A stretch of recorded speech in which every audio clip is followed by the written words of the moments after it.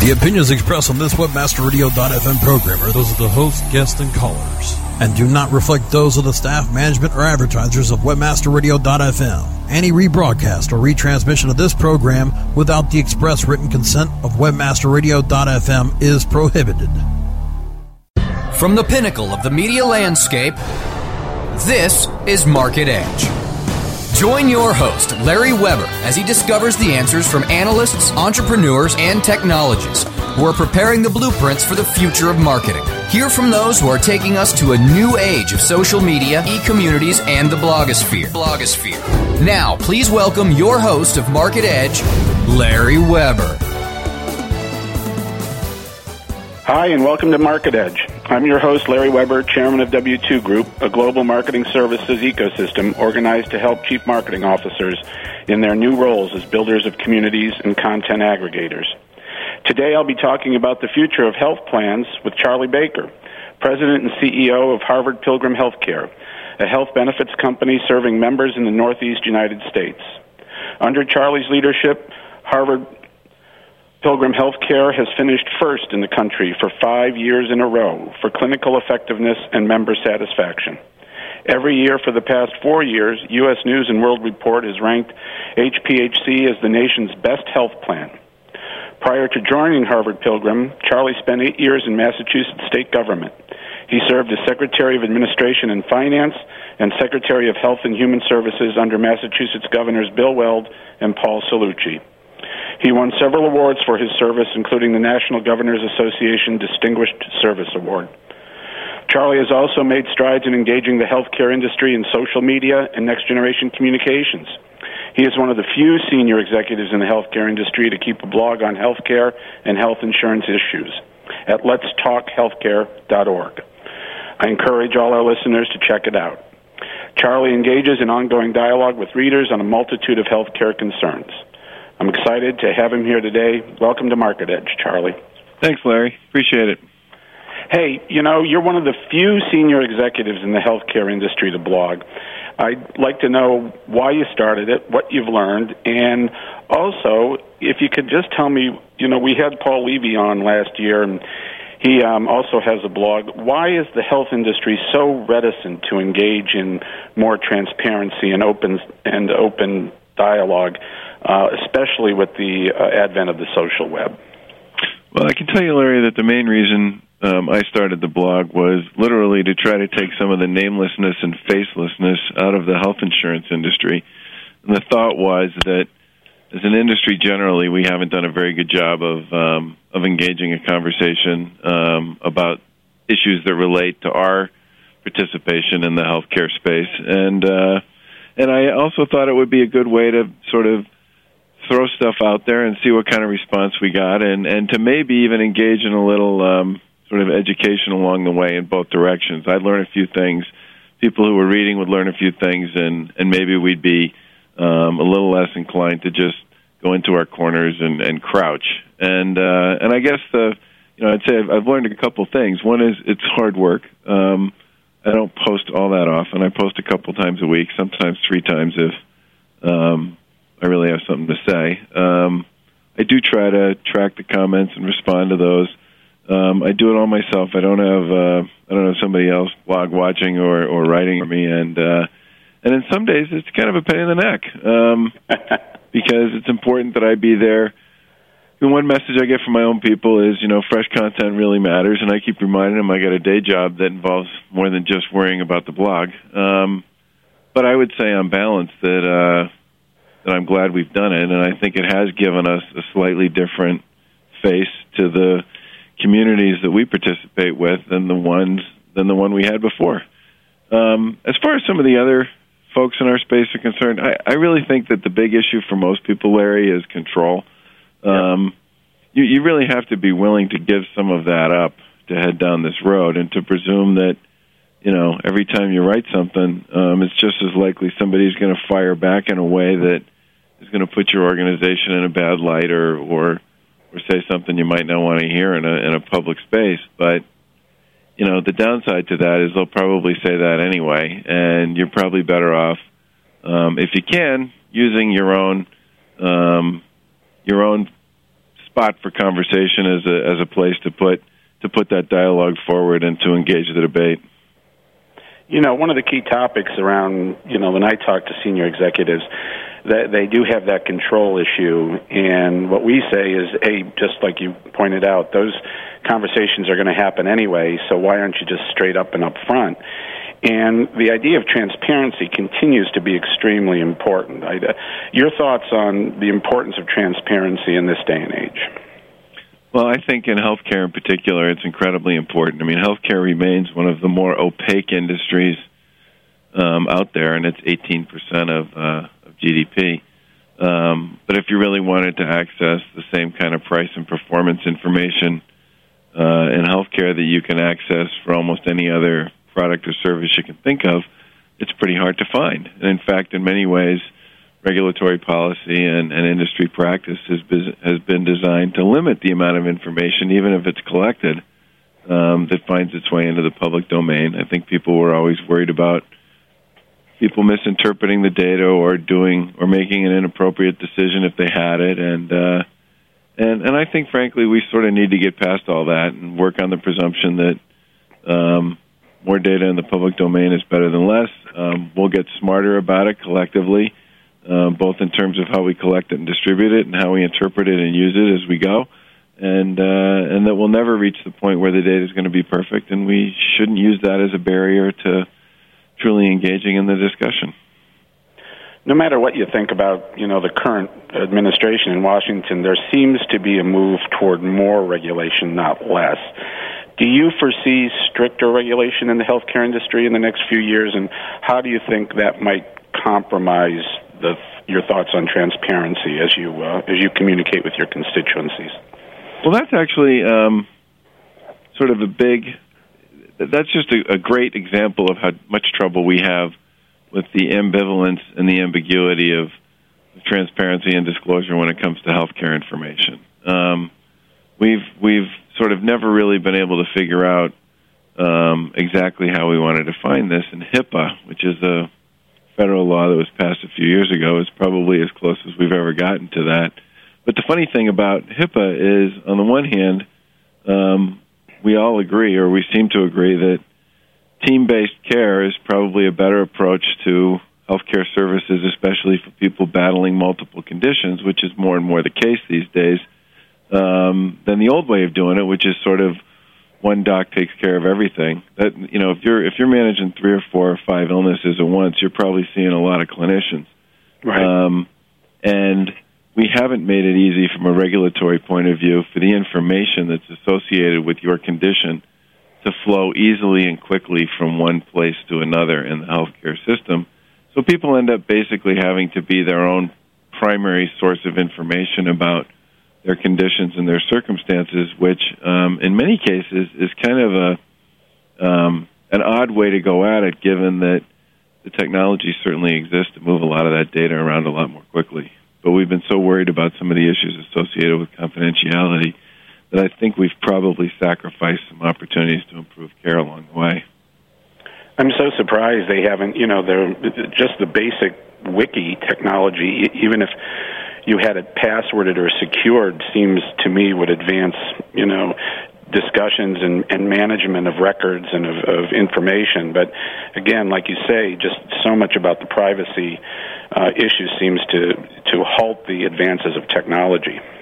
The one thing I would say where that hasn't necessarily been a case, Larry, is in patient discussions about particular illnesses.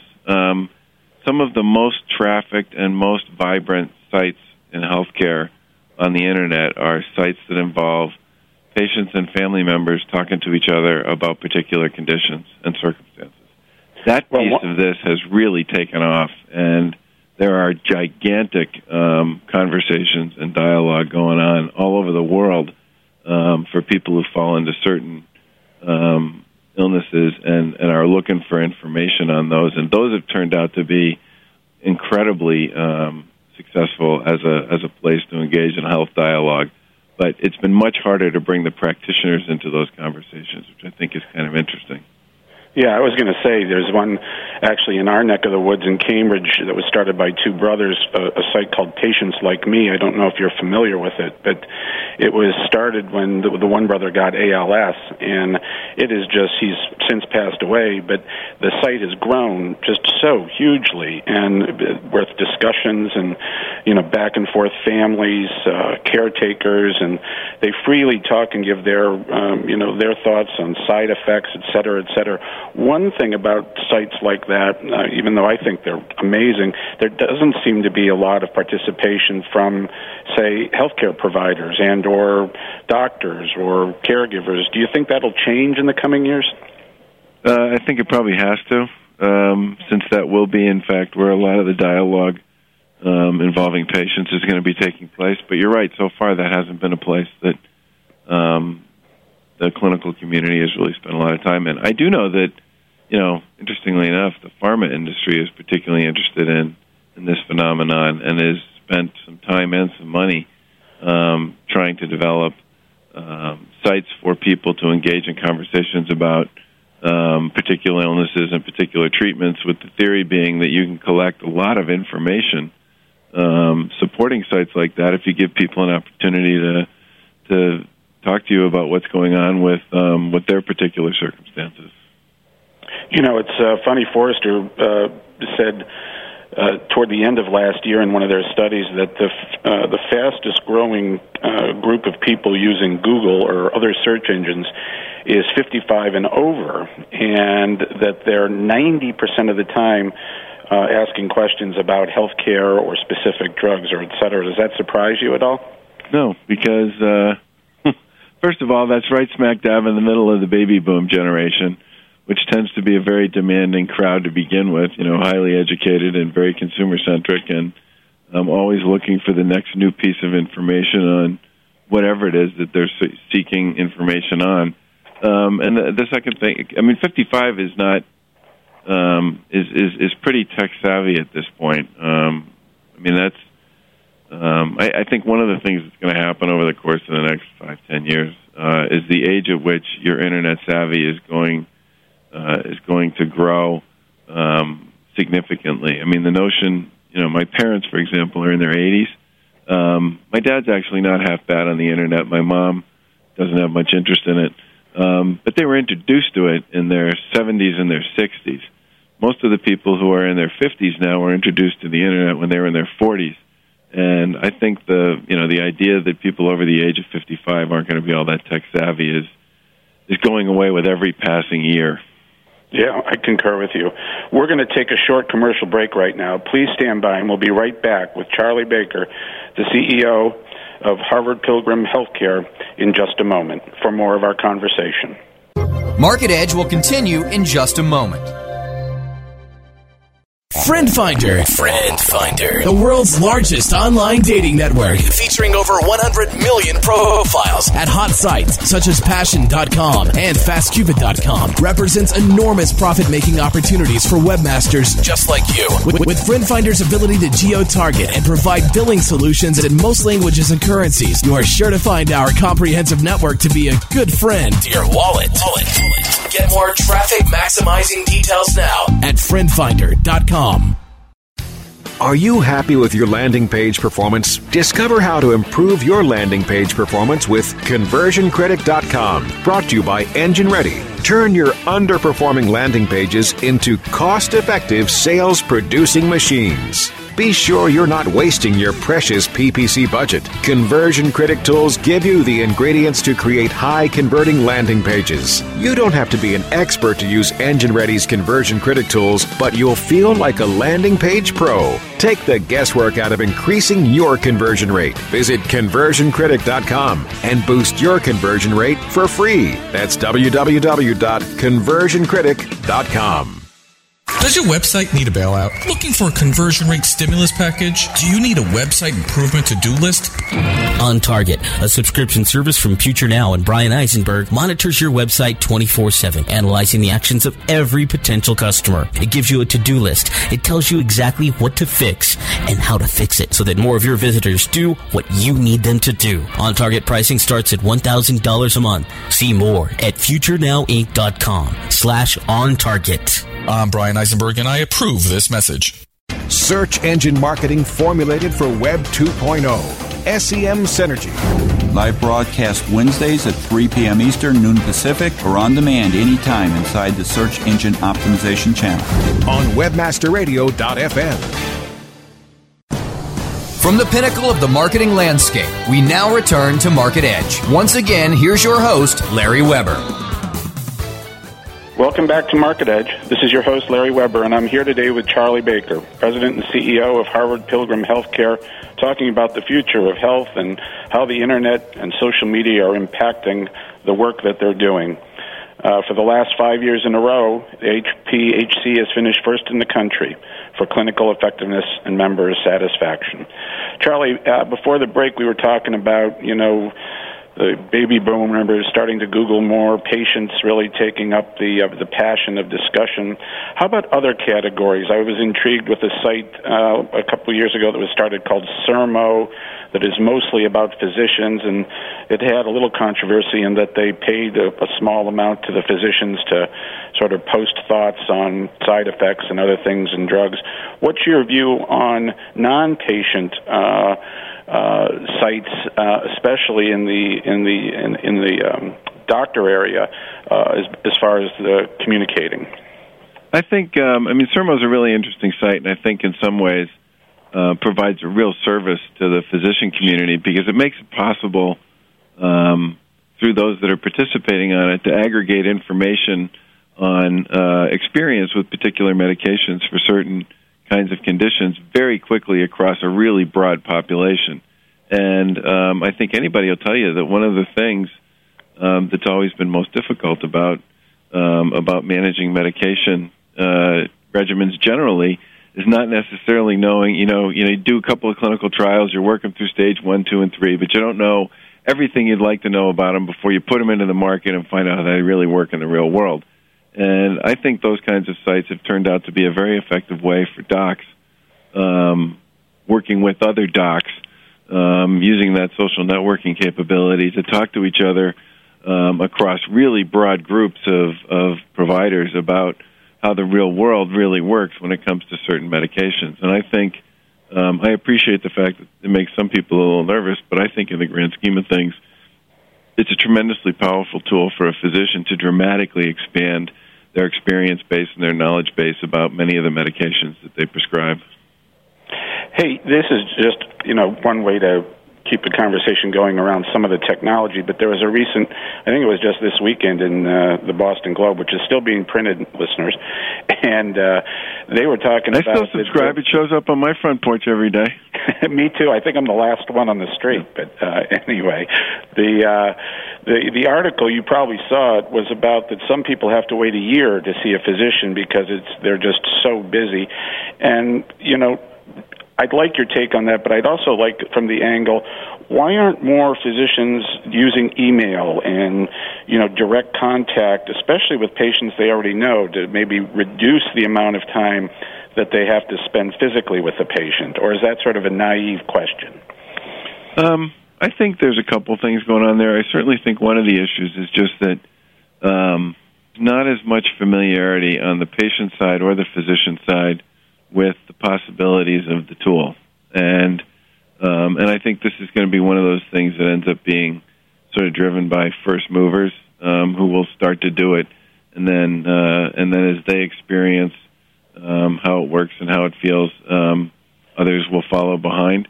But in addition to that, Larry, getting back to some of the security issues we talked about before, having an ongoing conversation with your provider using some of the online tools that are available, because of some of the rules and regs that are required associated with privacy and all the rest, can be pretty complicated.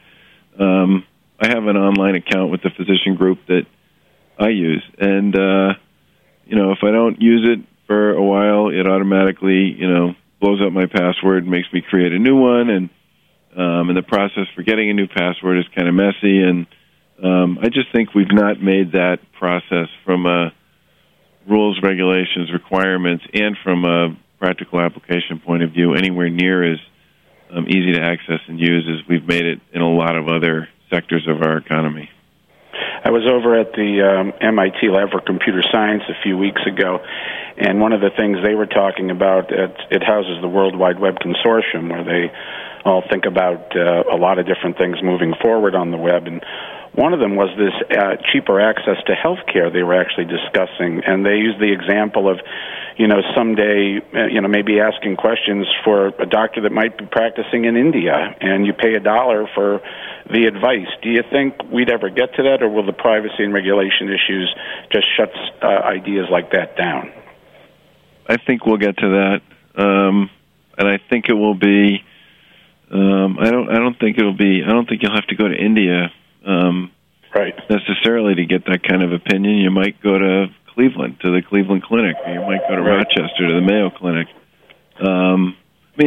The Mayo Clinic and the Cleveland Clinic and some of these other places already run pretty sophisticated sites that have a ton of information on them that can be accessed by a lot of different people. And some of these folks are very interested in creating what I would call sort of a national brand and potentially a global brand out of the success and footprint of their brick and mortar organization. And I wouldn't be at all surprised to see a lot of people stateside start to pursue that as well. I do know there's tremendous concern in the physician community about offering too much advice online without actually having a chance to sort of see and touch and feel the patient who's involved in whatever the questioning is. And I do think that will limit to some extent how far people are willing to go with that sort of thing. You're right. It's because when you think about it, Cleveland Clinic, the first thing that comes to my mind is heart. Right, absolutely. You think of Farber, the first thing is cancer, Joslin, diabetes, that kind of thing. So even going further with those brands probably makes a lot of sense. Hey, back to Harvard Pilgrim. You're a leading nonprofit health plan at a time when many nonprofits are feeling pressure to convert to for-profit. Has this been a consideration for you guys, and why or why not? It really hasn't been for a couple reasons. One is it's pretty simple. The regulatory environment in Massachusetts especially would make it really, really difficult to convert. It would take a long time. It would be an incredible distraction, and I'm not even sure at the end of the day if we could get the approvals. So that's just sort of, it's a very small window on a very high ledge that you'd have to climb through to pull it off. The second issue is, as long as the plan continues to perform operationally and from a service point of view and financially, there's not really a huge interest on our part in converting. I mean, typically if you're converting, it's basically to raise capital for expansion and investment purposes. And we have a joint venture with United Healthcare that gives us access to their network outside our service area, which is a national network, and they have access to our network for accounts that they sell outside our service area who have a big population here. And for all intents and purposes, that pretty much provides us with sort of a national network to sell our business off of. And the big issue would be, do we want to grow into Connecticut? Do we want to grow into Vermont? Do we want to grow into Rhode Island, to these other states that are around us, which is what you'd want to do if we converted and then made a capital investment to do so. But generally speaking, we still have plenty of room to grow in the states we operate in if we do a good job and deliver on our value proposition. Hey, you were the Secretary of Health and Human Services under two governors in the past. And we've talked a bit about how, the healthcare industry can use the new information tools. One category that seems way lacking in understanding the new communications landscape is the government, especially state governments. Your thoughts on them, and do you see them moving, soon to using more of the available social media and technology tools? This is a really interesting question. I think there are huge opportunities for the public sector to take advantage of these tools if they can see their way clear to do so for a couple reasons. One is it's a much cheaper way of collecting information about how you're doing and what you're up to and what your plans are than almost any other way I can think of. And the second is if ever there was an organization who has, a really big constituency base of pretty engaged constituents, it would be the public sector and governments, state and local in particular. And yet there just hasn't been the same focus on trying to create that kind of dialogue. And I think a big piece of it comes down to just fear about what people would say, what would show up. How would that then get reported in the media? How many problems would that create? If you're a risk minimizer, okay, then all of this looks incredibly scary. And you're always going to be the last to land there after everybody else has already gone there and worked out all the bugs and everything else. And I think for the most part, the public sector tends to pursue risk minimization over opportunity maximization as a culture most of the time. Yeah, I agree. Though I'm hoping as the generation that now has grown up on Facebook and MySpace and Twitter and et cetera, which really is a new communication paradigm that's open and transparent, will start to push these sort of laggard categories into more progressive communication. Yeah, I agree totally with that, and I don't see any reason why that won't necessarily be the case down the road. But like I said, it has to go from being sort of leading edge to being just the standard way of doing business before I think you really get a lot of the public sector folks to jump on. Yeah, I agree. Hey, we got a lot of news, the last presidential cycle with Governor Romney touting that, Massachusetts had done some innovative things in healthcare reform. And, of course, now that's one of the biggest items after the economy that's on the Obama administration's plate. Can Massachusetts play a role? Has it been a model? And how about some of the things that have made Harvard Pilgrim #1? Is there any thoughts from you about, what's happening? Well, I think the national situation is much harder to compare to Massachusetts for a couple of reasons. One is that we were looking to expand coverage and also preserve some financial support that we'd had for a number of years through a federal waiver which is worth like $400 million to the state of Massachusetts, that the federal government was looking to see us return. And so we had a big financial incentive, a positive one, to put together a reform plan, expand coverage, and continue to access that $400 million that the feds had been providing to us for a number of years. And so the real focus in Massachusetts was let's expand coverage, preserve the federal funding that we have in place today, and we'll worry about the cost question later on. How are we going to actually sustain this over time? The feds have made very clear that they think the cost question is sort of primary, or at least as important as the coverage question is to what they're trying to accomplish, because they've got huge issues with federal deficits and an underfunded Medicare program and an underfunded Medicaid program and all the rest. And so I think the nature of their discussion is going to be a lot different than the one we had up here. I do think that the president's made pretty clear that he would like to see something happen on this. The House has made pretty clear that they would like to do something. The Senate's made pretty clear they want to do something. The same party controls all three branches. They have about as many of the pieces in place as you can possibly have to move a really complicated issue like what to do with 18% of GDP down the reform field. But even with that said, I think it'll be a difficult task, primarily because they've made pretty clear that cost control has to be as big a part of what they do on reform as the coverage piece. Whereas in Massachusetts, it was really, let's solve the coverage problem, keep our federal reimbursement, and we'll come back and worry about the cost question later. Hey, we're winding down. We have a lot of marketers, especially from healthcare organizations and pharma companies that listen to the show. I wonder what message you would give them and their CEOs about integrating social media as part of their outbound communication strategy? Well, I would say a couple things. The first is I think it's a very effective and interesting way to learn what other people are thinking about you and about your products and your services and your industry. And you shouldn't underestimate that. I mean, a lot of people spend a lot of money doing a lot of very scientific research work around these types of issues, and I'm not saying people should stop doing that, but I think they should understand that even though you end up with a so-called self-selected community of people who participate in social media, it's still one that's going to be fairly highly engaged and involved, and one that can probably tell you a lot about how your organization's doing and what you're up to in ways that you might not necessarily see it looking from the inside out.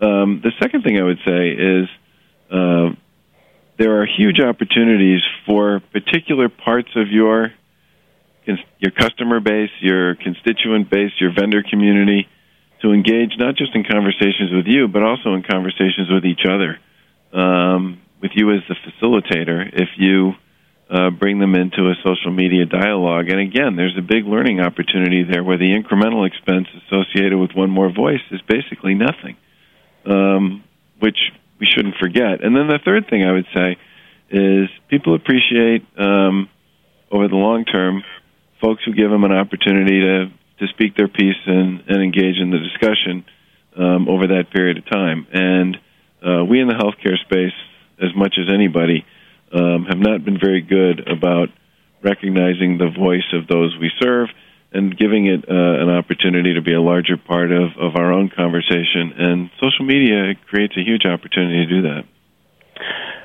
Thanks a lot, Charlie. And one last question I'd like to ask, now and then my guest is, it doesn't have to have anything to do with healthcare, but is there a site that you've spent time on lately that's particularly interesting or fun or that comes to mind that you'd like to share with our listeners?